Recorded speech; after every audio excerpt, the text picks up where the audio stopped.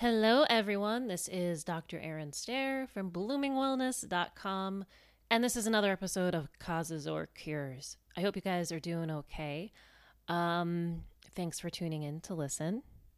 Today, I'm talking to a woman in Australia. Her name is J.L. Keys, and she's doing a lot of cool things, and she has a really inspiring personal story. She helps people. She has this great website with a lot of helpful stuff. And she really focuses on people with eating disorders, anorexia. She herself struggled with anorexia and she recovered. And she's going to talk about that. And I love recovery stories about eating disorders because I had an eating disorder, bulimia. And man, let me tell you, I know how hard it is to recover. So I'm inspired by her story and I'm inspired by the work that she's doing. In this podcast, she's going to get personal. She's going to talk about a history of family sexual abuse, suicide, her thoughts of suicide, depersonalization, of course, her struggle with anorexia, which started at age 15. And then she's going to talk about what helped her heal. And it's a great story. And she also now, eventually, when she recovered, she herself became a counselor and she practices something called reality therapy, which I think is really cool. And she's going to talk about that in the podcast. And I hope that information in here helps you guys. If you're out there struggling, maybe this conversation will help you just by listening to it.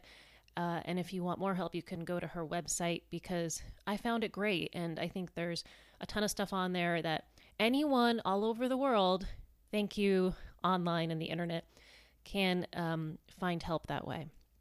And before I put JL on the line, well, I recorded this conversation a few weeks ago now. I want to thank her because rarely my guests ask me personal questions or engage me in a conversation. And she did, and I thought it was awesome. And so I found myself talking about my struggle with bulimia and trauma in my life and relationships and love, right? Like how we love when we're not in the right frame of mind, when we're not our true selves versus our true selves. So I found it a really helpful conversation just for me. And so I hope it helps you guys. So let's put JL on the line and hear what she has to say. Thanks, guys. JL Keys, guys. We have JL on the line from Australia, right? And she figured out the time. You figured out the time difference much faster than I did. So I really appreciate that. Anyways, thanks so much for coming on the podcast. And you have a really interesting story. And I like to feature people with compelling personal stories who are doing things in their professional life related to their struggle. So I want to thank you for coming on, and maybe if you don't mind starting, I guess let's maybe talking about your own struggle, and then and then we can go from there in terms of how you got there. Yes, I guess so. First of all, I'd like to thank you, Erin, for having me on your podcast today. I've really been looking forward to sharing with you and hopefully inspiring some people who will listen to both your and my comments as we're discussing this issue this morning. So thank you very much for the opportunity. What I am doing is I've set up an online business primarily for eating disorder clients with the background of anorexia nervosa from the age of 15 to 24. This is my beginning point with, I guess my real passion is creating awareness within the community that how we actually relate to each other does have an impact, and to really begin to take that seriously. And I look back to my childhood, and you don't realise until you experience an illness like I did with anorexia nervosa, and then following on from that, suicidal depression, anxiety, migraines, and all of those awful things that my life turned into.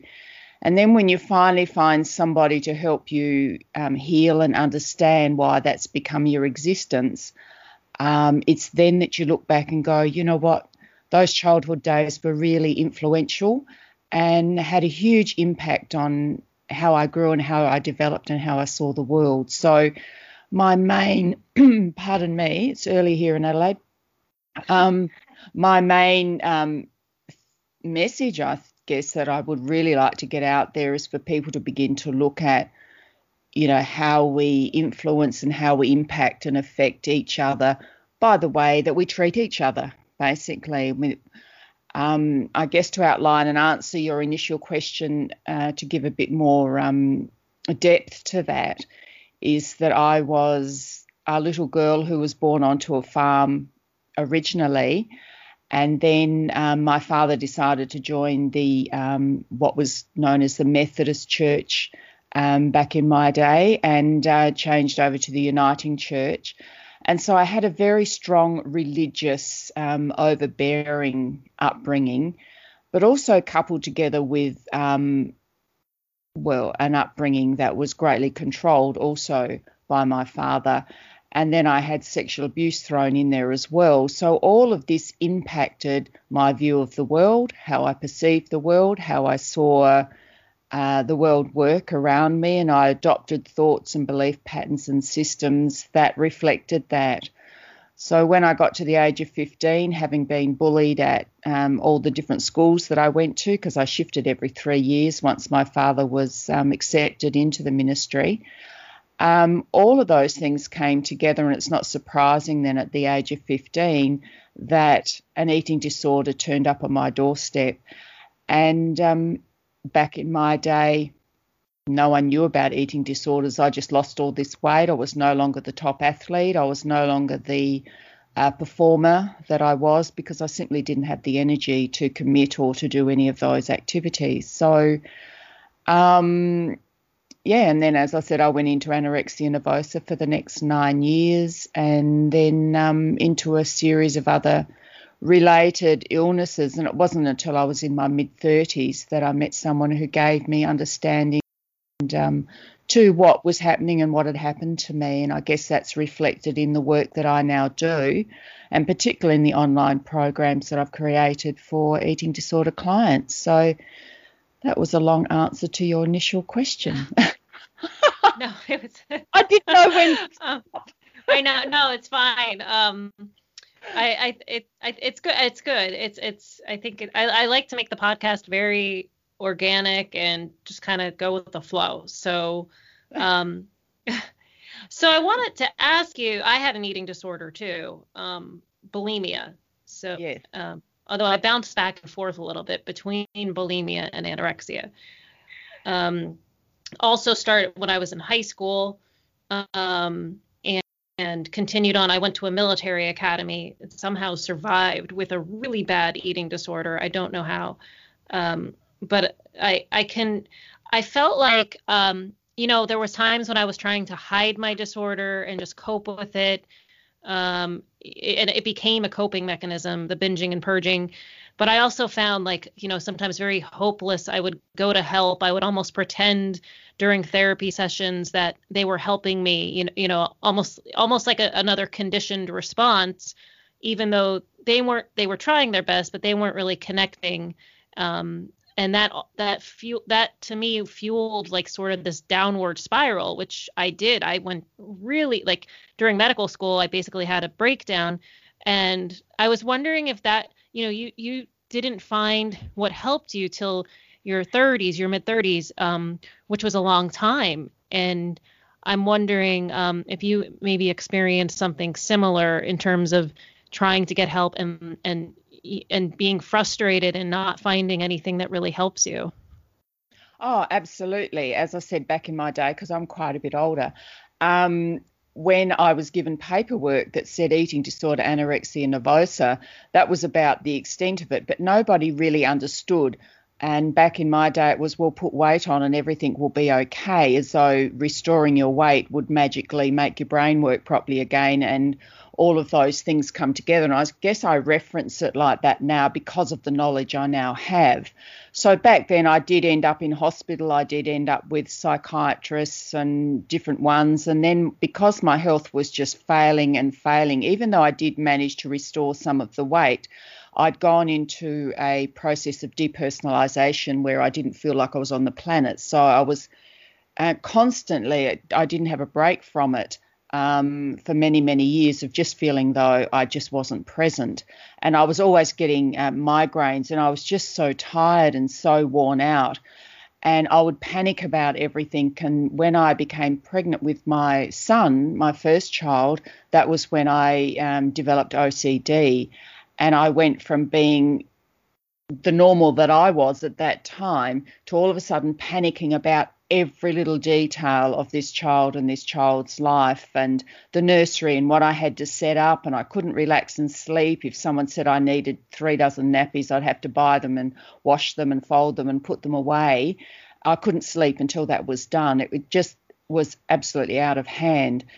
But everywhere I went for help back at that point, it was just about weight restoration, or it was about putting an antidepressant in because somewhere my brain had gone wrong, somewhere my physical body had been damaged, but no one could tell me how or why or when or anything. So I just sort of kept existing. I then 3 years later had my daughter and I was even sicker and hospitalised, and it was a total frustration, but at the same time feeling like I was responsible for what was happening, and I needed to, do something about it because it was all my fault. And this was all my belief system coming in and impacting, how I saw life and how I was responding to it at the time. So as I said, it wasn't until I was 36, 37, my marriage unfortunately came to a close and I was now a single mum with my 2 children. And it was because of the children that I ended up with this lady. She was recommended to me because I wanted to ensure that these children went through this process of divorce and change as streamlessly as they could, or seamlessly, I mean. Don't put a T and an R in that. And I ended up with a lady called Joan Hoogstad, who practiced reality therapy underpinned by choice theory. And I went there to talk about my 2 children, Brad and Kimberly. And after the first session, she said, I'd really like to help you with your children, but you sound like you've got a handle on it. I'd like to talk about you. And I just balked. I went, I don't think I can talk about me anymore. I'm sick. I accept it. I live in fear every day. I'm anxious. I'm uptight. Isn't that just how life is? And I just have to suck it up. And but something in me said, no, take this lady on board and go back and listen to what she's got to say. So that's what I chose to do, and it was the best decision I ever made. So what she then got me to do, which no one else had ever done, was to begin to go back and look at my story, look at my life, look at different timelines in my story that have been particularly stressful or damaging or hurtful, and look at the relationships that I had as well. And she, microscoped the relationships I had with my parents and with extended family members and different people along the way. And gradually we pieced together a story that was laced with a lot of control, a lot of fear as a result of that control and having to measure up to different standards. But also somewhere along the line in that process came out and unearthed in me the childhood trauma that I'd had tucked away, which was sexual abuse within the family and outside of the family as well. So when that all came to pass, we had a lot of material to work with, and I could then make the important connections to how all of those early childhood traumas and all the learning and the belief system that I gained from what the messages that were given to me then impacted how I responded to this thing called life and how I began to live it. And my body then, screamed out at the age of 15 and through my 20s and early 30s saying, Jenny Lee, stop. I'm wanting you to heal from this, and your body's giving you messages, you're just not listening. But as I keep saying, back in my day, we didn't have the knowledge that we do today, that your body's actually, an important place to start with any illness. What is it trying to share with you? What's it trying to tell you? And it's doing that through this thing we call illness or disease. So once I had that sort of knowledge and that sort of understanding, I could then begin to unpack, unlock, and heal my life. So, yeah, that's sort of in a nutshell, really, even though that was long. No, I mean, I just, I can't imagine that. I mean, the history of sexual abuse, like, it's awful. I mean, it's awful to hear about. And I can't imagine how traumatizing it could be. And here, just kind of like realizing how much trauma that can cause you, or that did cause you, and other people out there, just may not even be aware of how much trauma that's causing them, or how it's fueling other things. It's just awful to hear. Yeah. And it's the messages that you get. So in the instance when that was happening to me, the words that went with it, and because the people are adults, and you're a child and you're learning and you're putting your trust in these people, you just assume that they're telling you and showing you how this world works, and you're not getting any other input from anywhere else. So that's your world view, as it were. So when I'm being abused and it's, don't tell, it'll be all your fault, I'll be killed if you tell. And because no one ever came in to reverse that or change that or say that's not true, then that's the belief I took on. And so my life every day reflected that. So as I guess I'm thinking of examples now with my children, when they started to go to kinder and things like that, if people look sideways at my children, it'd be, oh, it was all my fault. And oh my goodness, no one's going to like me because, my kid mucked up or something. So it impacted every aspect in every area of my life, just that dialogue unconsciously running through my brain every day. Set this pattern up and this pathway, I guess, to destruction. It really didn't have any other way to go but into the world of, well, I could have been an alcoholic, I could have been a gambler, I could have gone into other patterns of behaviours, but anorexia was the one that popped up for me and was the downfall that I needed to have to look back at my life and heal it and put it back together again. So, yeah. I totally relate to what you just said there about how it could have manifested as, alcohol, gambling. I feel the same way about my bulimia. That was the manifestation that what I was feeling inside took, but I could have easily have been, I could have used drugs, I could have drank, I could have, been hypersexual, whatever it may be. That was sort of the bulimia was the pattern that unfolded for me. But. And I guess I'd throw that question back to you now, if that's correct for this podcast, is so what did you see as contributing to your downfall into bulimia and what took you out of it?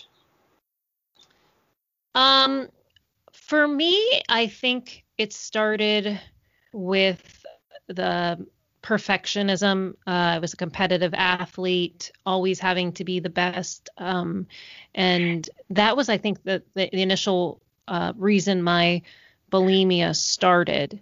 And the thing with bulimia that might be different than anorexia, and this is what I'm struggling with more than anything, was its addictive nature. Even when I felt, and I had things to work on in terms of self-love, getting to know myself. I think the biggest part, and I went through a sexual assault that no one really knows about, but at the military academy, which I tried to shake all these things off. I'm tough. Oh, this happens to everybody.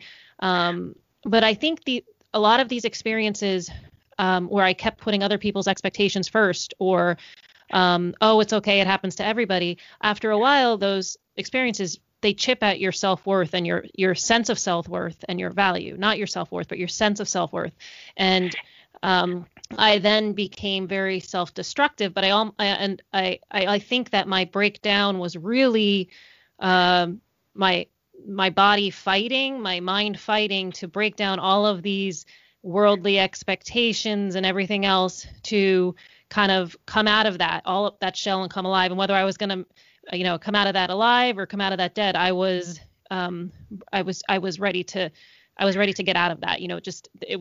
I knew instinctively that who I had become was not who I was. It was just sort of this mold, how other people viewed me, and I needed to get out of that. So for me, it was the major part of my healing process was allowing myself to just be. And this is just sort of the Cliff Notes version, but instead of always constantly jumping to the world's expectations, I allowed myself to be and experience the world and not judge, and just kind of take some time to get to know myself and what I liked, and be gentle with myself. And that involves a lot of meditation, mindfulness. And even now, my pattern of mindfulness kind of extends into every element of my life now. So when anyone asks me what kind of diet I follow, I always say mindful eating. So now it's a lot more listening to myself internally and then doing what I want. But the biggest part that I struggled with bulimia, even though the emotional part was getting better, the cognitive part was getting better, I still felt addicted to the rise of the binge and then the relief I felt with the purge. And that was very much almost like a chemical dependency that no one told me about. And I kind of had to figure that out on my own and start to treat myself like an addict to food, like the foods that I binged on. And that was like a separate element to me recovering, if that makes sense. Yes, yeah, it does. I guess that's a behavior that continued in your life, as I guess you were chipping away at healing yourself, but there was still a behavior left to tell you there's still more work to do, is how I would probably think about that. So for me, yes, I mean, I had a lot of coping mechanisms put into place and gradually had to get rid of them. Do I have any today? No, I don't have any today. Yeah, now I've lost my train of thought. Because I just was thinking, do I have any still today? And looking back, what did I do that was still in place to tell me that I still had more to do? I guess it was the OCD part of it, checking and rechecking and doing those things. At the time, you just think that's a behavior that you're doing and it's really, really annoying. But now at the other end, I can look at that and say, no, that was my body saying you've still got some work to do. You've still got some things to look at. Why are you having to recheck? Why do you still need that perfectionism, aspect of your character still in play here? Why does it have to exist? So, I guess I'm wondering whether that might have been contributing still to, why you were still binging and purging and those sort of behaviours. I think we gradually lose these coping mechanisms as we heal the things that brought them into place in the first place. Yeah. I think that's true. And I think, with bulimic cravings, it's kind of like any kind of craving, just kind of when you stop doing it for a long time and you're obviously healing other parts of yourself, that urge gets less and less. But sometimes I felt like a drug addict because like I would just sort of, everything would be fine. I'd be sitting there and then I'd be like, oh my gosh, I'm craving. I need to binge. And then I had to kind of sit with myself, and that's where the mindfulness really came in handy. Right. Yeah. I wanted to ask you about reality therapy. I'm not familiar with that. What is that? Reality therapy is a therapy that was designed by Dr. William Glasser in America. He's passed away now, and we have an institute here based in Queensland, I think it is now. And I went and studied that, obviously, once I met this lady and got into it and it was working for me. I went and did the counselling course for the duration of time that was required, 2 or 3 years, whatever it was, because it's a while back now. But reality therapy is as it sounds. It's reality, what's really going on here. And it really has a strong basis in looking at the relationships that we're in and how they're impacting how we behave and what we're doing. And then the choice theory, okay, you have choices here, and what are the choices? Line them up. You've got this choice or that choice. And then obviously it opens up. It's based on looking at like any issue in your life. Okay, what is the relationship? Who is connected to your issue here? So if we look at mine, you've got you were sexually abused. So who was that person? Well, yes, it was my father. It was also probably my grandfather. It was also my godfather. So these are 3 powerful men in your life that should have shown you how life was and protected you, and they didn't do that. They actually showed you the destructive side of life. And so it's not surprising as I, mature and get older and want to go into romantic relationships that I ended up, that pattern within me attracted in abusive men who controlled and dominated and walked all over me. And I had learnt to be the controlled person, the quiet person, the little mouse who allowed all this to happen. And I was too scared to challenge it because if I did, they wouldn't love me anymore. So it was all based on, that childhood belief that in order to be loved, you have to suck it up. You have to put up with this. This is how men are, blah, blah. So for me, when I went through, I needed to look at that relationship and what I was still doing to allow that to exist in my life and what I needed to do to change that and the power I had given it as well. So as I said, that's the core of reality therapy, is looking at the relationships we're in and how they're affecting your development and your growth and your worldview. And then when we look at issues, we look at all the aspects of it. We look at the emotional aspect. Okay, there's an issue in your life, and when you think about it, you get angry or you cry or you go into depression. So that's the emotional response. So why does that happen? And then we look at your thoughts. Okay, while this is happening, what's your thought processes? What is your dialogue in your head? What is it saying? So what do we need to do about that dialogue? We need to bring it, tease it out, look at it, open it up and see whether it's valid or whether it's a learnt one that is actually a screwed learning you have to sort of change and do in a different way. We also look at our behaviours. What behaviours are you adopting in this particular instant or while we're dealing with this particular issues? And then we look at the physical responses. What's your physical body doing at the moment? And for me, it was anorexia nervosa. Or by my mid-30s, it was suicidal depression, it was OCD, it was depersonalisation, it was migraines. So what are all the messages coming from the reality or the realness of your life? And how are you relating to it? Okay, let's pull this all apart and let's look at the reality of it here. And then the extension of that is looking at your belief system and your value system and whether it's actually true. Is it true for you, or are you living someone else's belief system, someone else's value system, and it doesn't actually align with who you are? So is that sort of stuffing around with your day-to-day life as well, because you're always in war with yourself. I have to do this, I have to get those straight A's because otherwise my dad will do this to me. But then the real Jenny Lee comes up and goes, but hang on, I don't think I have to be that person in order to be loved. So there's conflict here. And then so what I needed to do is break down all my belief system and align it with the person I really was. And then it's also your values, I did the same. And then your needs and your wants. What are your needs for your life? What are your wants for your life? Like you were saying about mindfulness, you go into mindfulness. What do I need? How do I respond? What do I do? So it's looking really at every aspect, the reality of your life and which parts of it are real, what aren't real, which align with you, which don't, which actually belong to somebody else, therefore, underneath all of this, who's actually controlling your life? And for me, it was my father. And my mother, which I didn't believe at the time when someone came out and said, and your mum, I went, oh, no, not my mum. No. She's put up with all this crap as well. And it wasn't until 7 years ago that I realised that that person who said that many, many years ago was actually right, because my mother was controlling me in the fact that she actually knew my story, and she did everything she could in her power to keep it hidden and keep it secret. So, and I thought she was my greatest ally and protector, and she actually wasn't.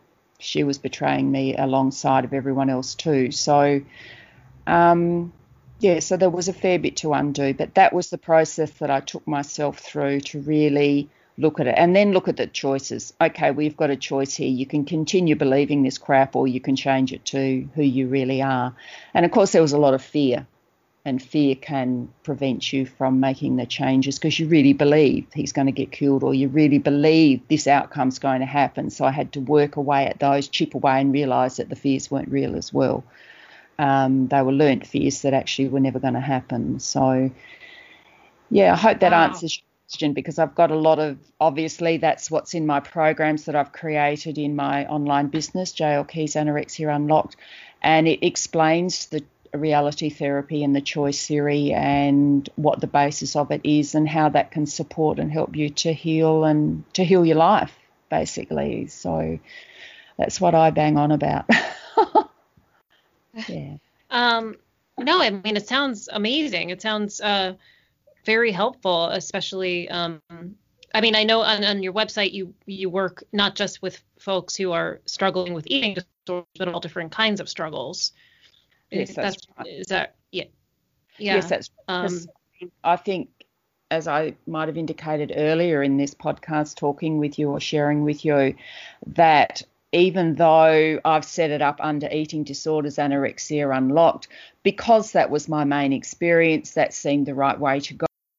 But any illness, it's my belief, my strong belief that I've gained from everything that I've learned over a number of years now, that embedded in all illnesses that we experience, I think there is an element, a strong element of needing to look at your life and who's controlling it, you know, what's going on, where are your sadnesses, why are you depressed, what's really running your script, what's running your dialogue, what changes can we make? And that's an important part of healing from any illness or any disease, because I've seen it time and again, you know, with different people. And to me, it's a strong element. You walk into a doctor's surgery or a clinic, you know, I've got something, and no one ever says, tell me about your life. What's happening for you right now? What's happening here? What's happening here? Or what happened 6 months ago? You didn't have this condition 6 months ago, and now here it is, it's manifesting in your life. Just tell me about the last 12 months of your life, and let's just see what else is contributing. We might have to also, you know, cut that out or deal with it with something or whatever, but I want you to heal totally. So what message is this illness giving you about where you need to heal in your life? And, I have a strong belief in looking at that as well. So I also think what you said about love, I think is very interesting. And I mean, in your case, you know, you were betrayed by your parents and abused by your parents, and you know, those are supposed to be the first people who love us. That's right. But I think this was, in my experience, how you perceive love, even any kind of love, or in the romantic sense, friendship type of love, is very different when you're going through your struggle, going through your eating disorder, whatever it may be. And then when you start to do those steps to healing, all of a sudden love is so different, like how you experience it. And I'm still kind of figuring that out in different ways in my life. And, you know, in terms of what is actually love, how is it supposed to feel versus, you know, the conditional type of love, you know, the love that you're sort of posturing for, putting you know, someone else, you're playing a part, so to speak.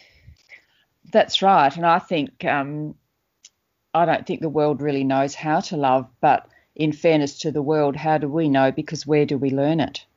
There is no place where we go to in the education system, for example, being an ex-teacher.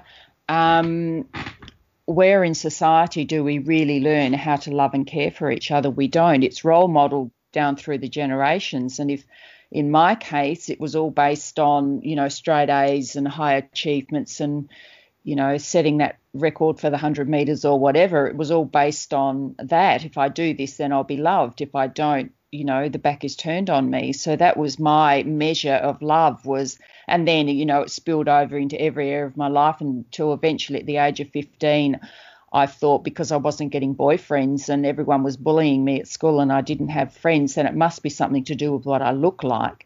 So then I began to change my appearance. So surely now I'll be loved, and that didn't work either. So, my perception of love was based on things that were just warped, but you don't know that at the time because no one's telling you any differently. No one's setting you right. No one's sitting down with you and saying, hey, you used to be an athlete and you won all these things. Now you can't do it because you're so skinny. What are you doing to yourself?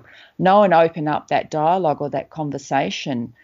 So how can we know how we love each other? Because no one tells us, no one shows us, no one.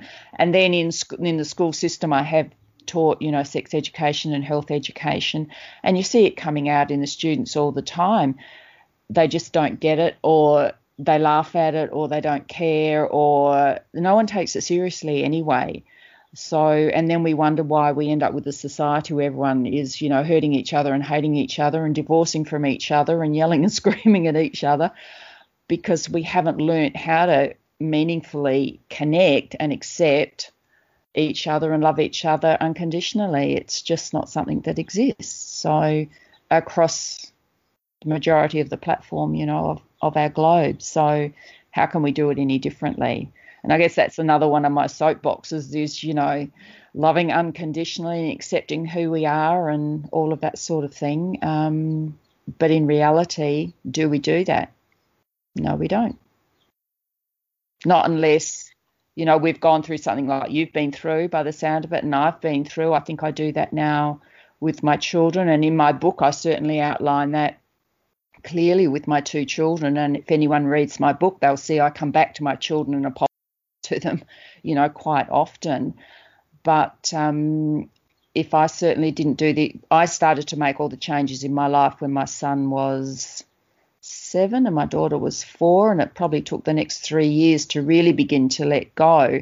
And if I didn't do that, I would have had 2 stuffed up kids, probably on drugs or alcoholics or who knows what. I certainly wouldn't know them. They wouldn't want to know me because I was just repeating the pattern of control and expecting them to be perfect and do all the rest of it.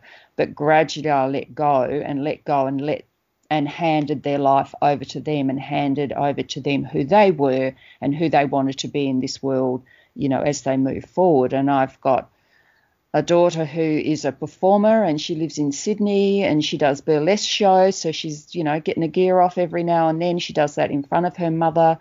There is no way she would have been able to do that, or I would have just stuffed that up. I wouldn't have been able to cope with the fact that that's what my daughter was doing. I would have hidden it, not told anybody, all of that, the shame of it all and all the rest of it. And I've got a son who's got, his collection of tattoos, and growing up, tattoos were just the be-all and end-all scum of the earth type stuff. And then all of a sudden he wanted to, and I couldn't understand where that was coming from at the age of 14. It was just like, what do you mean you want tattoos? Like, no one in our family has them, or we never talk about them.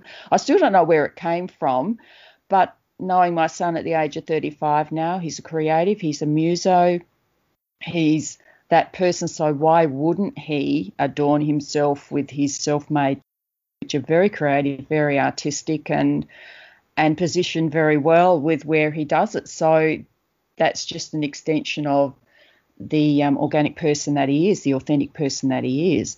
Now with mum type 1, the person that I was when he was little, far out, it wouldn't have worked. We just wouldn't know each other. Who knows where he would have ended up.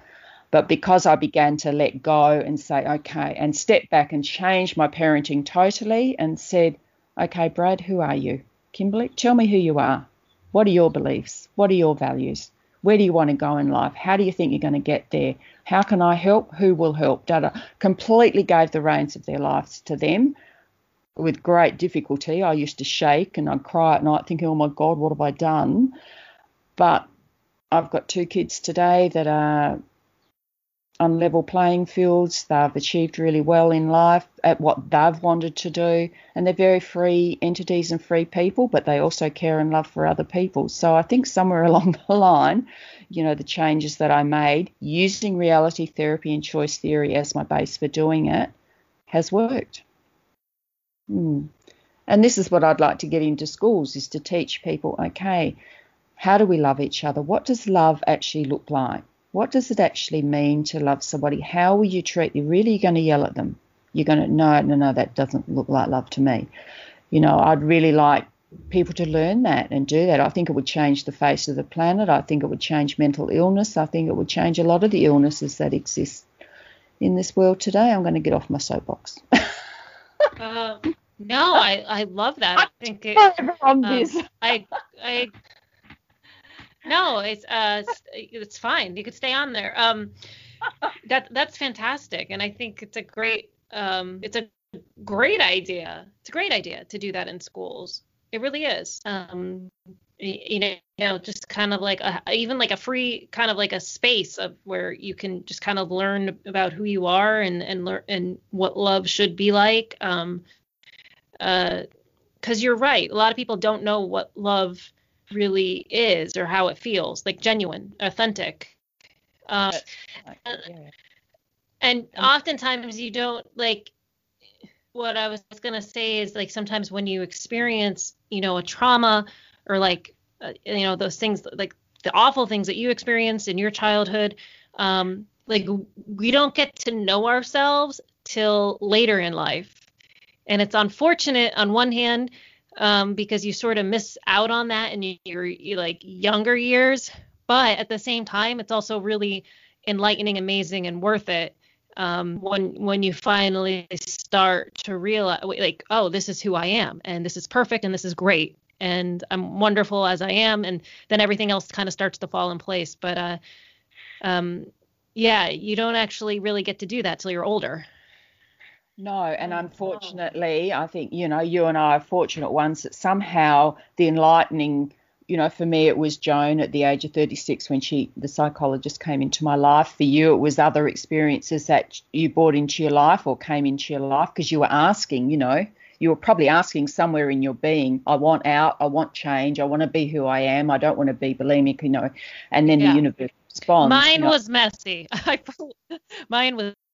But it was messy. If I went to reality therapy, if I knew about it, like, it probably wouldn't have been as messy with the way you presented it. But yeah, it was messy. Yeah. Oh, it's a lot of hard work still, for anybody. But what I was going to say is, yes, I think we're 2 fortunate ones, and there's a lot of fortunate users across the planet who do find their way out and through, and that is facilitated for them. But there's so many that don't either, and they just keep going down that spiral until, they choose to leave the planet, or they just get sicker and sicker, and they never find their way through and out of it. And I think that's really, really sad. And I think that also happens because, again, people don't take it seriously.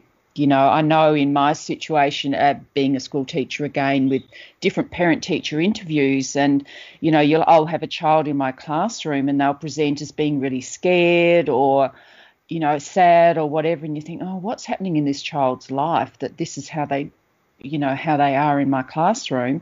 And then you have a parent-teacher interview and you go, here it is. Yep, there it is. Just in the dialogue you have with the parents, and you go, oh my goodness, no wonder this child is like this. And you think, can you not see what you're doing to your child? But no, they can't. For me, I can, because I've learned all this stuff. But for them, this is just life. This is how it is, and this is how I'm going to treat this kid, and he's got to do this and that. And I think, no, stop. Don't you realise you're part of the problem? But how would they know? Because no one teaches you this stuff. So, and then I've had experiences where I do try to gently come in. It's like it comes back in your face and you go, whoa, they're not ready. They're not, or they just, again, do not take it seriously. Do not see that what they're actually doing is having an impact, and there's nothing you can do to break that wall down to see it. Yeah. So it's a real area that needs teasing out somewhere and being brought back. And, we've got this pandemic at the moment. And you've had it really, really bad in New York, and we haven't had it as bad here in Adelaide, certainly down in Victoria. I'm in South Australia, but Victoria, Australia, has had it very, very bad. And I just sit back and I think, well, what is the globe trying to tell you people? What is this really all about? Have a look at what we need to do. How do we need to change our thinking and our approach and how we treat each other and love each other? It comes back to that single word. But in my situation, I guess what was going through my head as you were talking before is if you're taught as a child that love is abusive, then that's how you see it and that's how you will live it. And that's why I kept bringing in abusive men, because that was my pattern that was given to me. That was my belief. This is how women get treated, so put up with it until one day the light goes on and you challenge it. Yeah. And you begin to see. Yeah, I think in my case it was more of unavailable types, whether it was like, well, I could hang out with you for a while and then I can go home to my apartment and be myself. I can do the performance with you, the song and dance, and then that's it. And then I go back and I become somebody else, and I become who I really am, and that person was struggling. And so that was for the longest time, I had to get out of that cycle of kind of just dating and or hiding or performing, whatever you want to call it, and really just focus on myself. And why do you think that pattern set up for you? Why were you and I did exactly the same. I would go, actually, I probably became so, within myself that I didn't even acknowledge there was a different person for a long time. But I would be very quiet in the presence of other people and just comply and just do what I was told and suck up to people. If I saw the slightest bit of rejection, I would make sure I never did that behaviour that I thought created that. So I was always on the lookout, I guess, for how I have to behave and be if I'm going to continue to be accepted in this environment here. So, and the minute I challenged it, of course, I was booted out because, hey, hang on. And also, once you start to change and you heal, those people will change because they're used to you being a certain person. That certainly happened within my family arena. They were used to JL being this person. And as I gained and healed and began to stand up and be who I really was, no one really wanted that. It was like, well, how do we be with this person? And we used to be able to control you and we can't now. We don't really know how we're going to relate to you. So I think you're the one that has to go. It's that sort of response. Yeah, and that's fearful because people do go away and your relationships do change. And a lot of the struggle is trying to keep those relationships alive, but they're not healthy for you. And they're counterfeit relationships because they're not with the real you. And then when they go away, you're worried and you're fearful, but then you realize, oh, I'm okay. And then you realize, oh, I'm actually better. I actually didn't need that, Yeah. Yes. But there is still, you still have those long-term attachments and there's still feelings there. So there is still a sadness there that I think is normal, you think of the good times, or you think of certain things that you did together, you have those moments. And sometimes those types of relationships are addictions in themselves. But it's such a relief when you realize that, you don't have to perform for people to have them love you, or, you can just be who you are. And it's just so freeing. It's freeing. But I think, it certainly is. And, and it can take a long time to actually get to that, depending on how deep I think the traumas were, how deep the belief system has become in you, and how fearful the opposite thinking is to how long it takes to actually journey from one side of, the spectrum to the other. And it did take me a long time. But like you're saying, it's very freeing once you arrive there. And I just wish we could start, right from when kids are little. It's right. Who are you? Yeah. I mean, sometimes I look back, and for me, there's been a lot of forgiveness too. Looking back, sometimes I look like when I went through my a really massive breakdown in my 20s. Sometimes, I'm like, oh, and it's shameful and it's embarrassing. And then there's sort of this feeling of lost time. And that's, kind of where the self-forgiveness has to come in too. And not kind of crying over lost time. But it's tough. I mean, it's not easy. It's definitely not a straight path. That's for sure. No, it's not. And I guess, every healing journey has its time and its, direction and everything. But, it's a bit cliche now, I suppose, is you heal one bit and then, to prepare you for the next line of healing, to prepare you for the next. And you have to do them in those little segments so that gives you the strength to do the next step and the next step and the next step.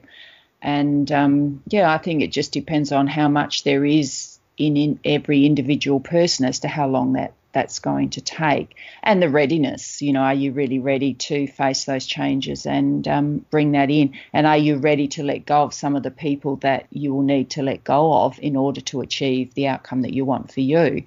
And that was something that I needed to do. And I think it's 8 years ago now, I realised I had to walk away completely from my family.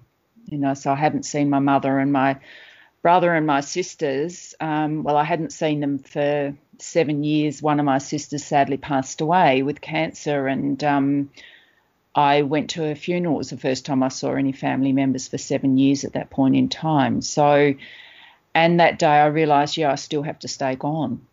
There is no, going back into that unless there's a readiness on their behalf to sit down and listen, and for my mother to own up and I mean, my mother really holds the key there, because she can, put it all on the table and say, well, actually what Jael's saying is actually true. Yes, this did actually happen, but she absolutely and utterly refuses to do that for me and to set me free in the eyes of my brother and my remaining sister and my nieces and nephews. They all think I'm just this horrible, awful person, and I'm not. And so that, for me, has been another level that I've had to deal with. And it was after that funeral when I sat down and I realised that it was never going to happen, that I had to do the hard work and the hard sell on myself to free myself from that inner desire of wanting to be believed by my brother and my sister and nieces and nephews that was never, ever going to happen. So, and I guess that's when real freedom came for me. Right, let it go and just get on with your life. Yeah. So,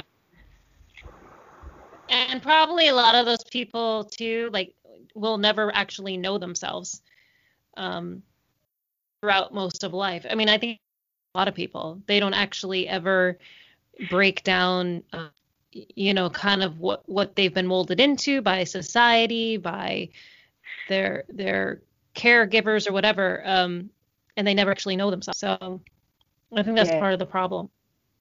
Oh, for sure. And I think part of the problem of not coming to the table, for my brother to perhaps approach me and say, look, Jael, there's been this distance now with the family for 8 years. I want to know why. Why. I've often said to my partner, why don't they just come and ask me? Why don't my nieces and nephews come and ask me? And one, because of what they believe, because of what they've been already told. But that very thing, if I go and ask that question, I might have to front myself as well. I might have to learn a few things and find out. And so that's just all a bit too scary. So it's easier to stay in the moulds that, as you said, the moulds that they've been put into, and that for them, their moulds are working. Nothing's come in that's been really bad to actually challenge that. So they wouldn't see a need to make those particular changes. It's not till we get really sick like you were, like I was, and a lot of other people, that you go, no, hang on, we do need to do change here. Yeah. And for that, I'm thankful for everything that I've learned and I know and I can share and inspire other people with, and all the rest of it. I think it's great. And go ahead. Oh, I was just going to say, but you were referencing, wasted years. And, that's another layer that I've had to deal with, because I'm a lot older and I've lost a lot of years to being very, very ill and very sick and choosing suicide over staying and all of those sorts of things. And, yes, I've learnt and I've grown and I've got a lot of wisdom to share and everything like that. But sometimes I just wish it had happened a bit earlier in my life so that, I could have got back on track a lot quicker. I don't think I could have gone back to being an athlete, but I probably should have been a performer like my children. And, the voice that I've got inside of me is very, very good, and it's never been used for benefit because that's what anorexia took away, just being able to develop and grow that. So there are regrets there and everything, but I choose not to dwell on them. I'm only mentioning them now to reinforce what you're saying, that, we have these lives, and we lose periods of our life that could have been filled with so much more had we known, that life can be so different. Yeah. Yeah, no, it's true. And it's just part of recognizing the pains of that process, and that's part of accept it. You have to come sort of accept it. Yeah. But it's not bad. It's not a bad thing. It's not, because it's part of the healing. It's not a bad thing. I think it's, people are like, oh, regrets. And I'm like, regrets really aren't, it's not like they're not the worst thing, sometimes they're just part of reflection. And then acceptance, That's right. And I think a lot of people, I think regret is a part of the process when you're healing, when it's been a long-term journey. You look back and that can be another spiral that you take yourself down. Or hopefully by the time you get to regretting, you've also got the wisdom to allow yourself to regret it, but then to let it go quite quickly and replace it with, but right. Look what I've learned as a result. Otherwise, that's another spiral that could waste another 2 or 3 years of your life. So, I know. Yeah. So, the irony. That's right. Yes, we were talking about. Yeah, go on. Sorry. No, I'm here. What were you going to say? I was going to say earlier, probably about 5 minutes ago when we were talking, and I just happened to have it next to me. I was on a YouTube channel, the Survivor Tribe, a week ago, and we were talking about this very same thing of love and what does love look like. And I was sort of going on then about, I wish we could do it from childhood, from the time that children are born. And I'd actually like to read this out because it's just sitting here, and I thought, well, maybe I'm meant to do this. So this was a poem that I wrote probably back in 2014 now. And I guess this is how I would like to sum that part of our conversation up. And it goes like this. When a child is born, marvel at the beauty. Be intrigued by who they will be. Nurture the needs as they present. Watch for indicators as to what will be defining characteristics, attributes, interests, likes, dislikes, personality traits. Get excited that you are the privileged one witnessing this soul progress. Support the inherent aspects that together complete this child. Unconditionally accept. Do not demand, scold, condemn, disapprove, or criticise. Instead, gently show them the way with loving approval. Help them celebrate the uniqueness they represent. Allow them to fall down and learn. Their strength will grow from here. Don't call them naughty. How do they know? Guide this child to know. And when the child is all grown up, be glad you know who they are, not who you made them be. And that just seemed relevant to the conversation that we were having, and it just happened to be next to me, so I thought I'll pick it up and read it. I love that. And you wrote that? Yes, I've got a lot of writings. Great. Yeah, a lot of writings. If you go on my Instagram page, they're all there, and everywhere, all throughout my book and everything. So, yeah. I wrote. I absolutely love that. And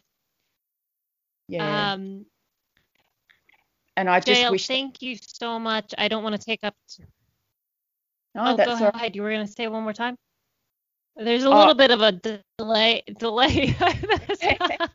that's all right. I'm realising it's Sunday night for you in New York. You're a lot younger than me. You probably don't want to go to bed yet. But anyway, I have to just thank you again for having me and giving me the opportunity to have a chat about, just the issues that have come up. And this has all been organic anyway. It's not like we planned certain questions that we were going to address. It's just whatever was meant to be shared has been shared and spoken about. So thank you very much. I really, really appreciate it. And, that's all I was going to say. Yeah, no, I think it's great.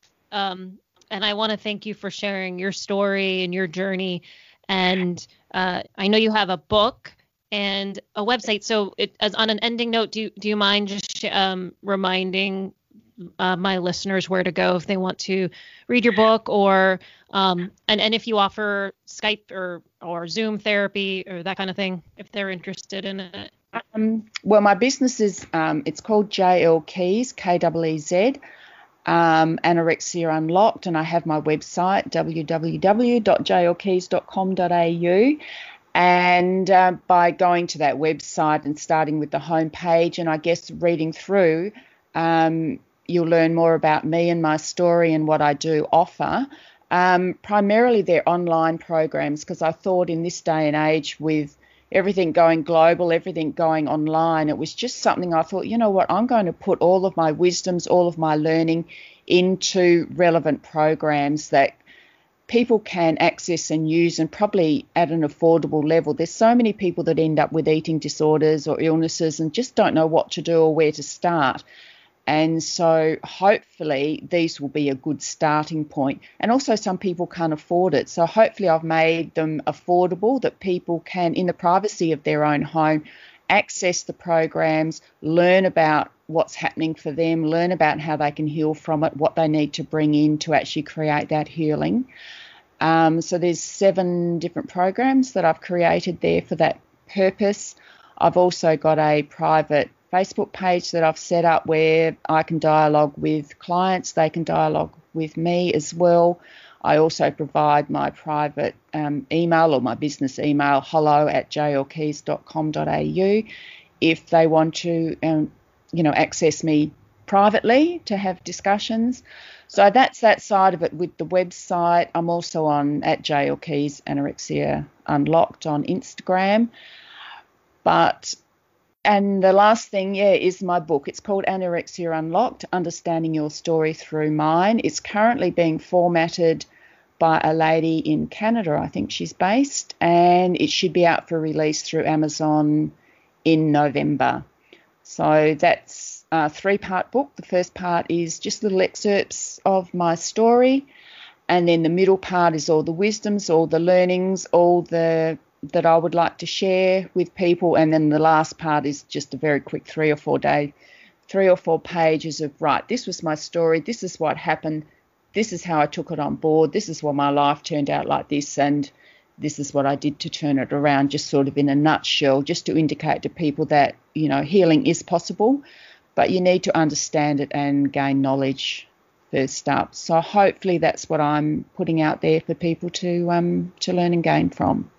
Yeah, and thank you for the opportunity to advertise myself. Absolutely. No, that's great. And I keep me posted. And of course, I'll post all these links in my blog and on the podcast description. But let me know when your book comes out, and I look forward to reading it for sure. Yeah, thank you. And I'd like to, and I don't know whether you want to record this or not, but I am now also thinking of adding to my website with a media page or media resources or whatever, so that when I do podcasts for people or go onto YouTube channels or whatever, I can post them. So I'd really like the link for this so that I can add it to my website so that people know that you exist and what you're doing. So, they click on there and they can listen to me engaging with you, but just as importantly, knowing that you exist and what you have to offer the healing world as well. And that might be another avenue for you to be able to help to put your message out there as well. So, but we can email each other about that one.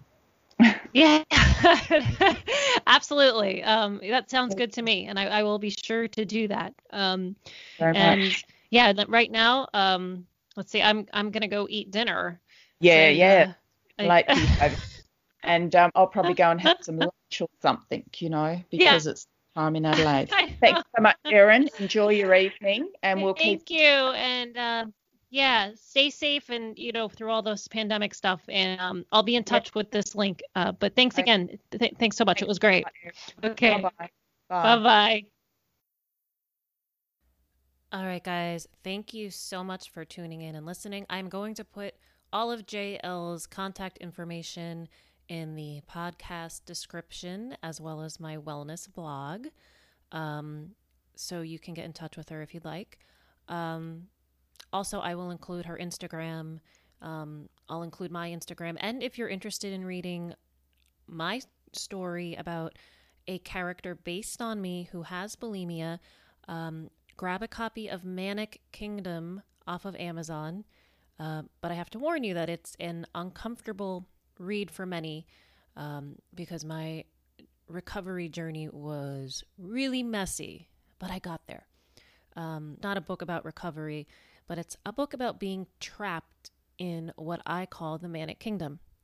Okay, guys, thanks as always for listening. And if you want to reach me, Erin at bloomingwellness.com, or you can find me again on Instagram or Facebook. And hope you guys have a good rest of your day or night.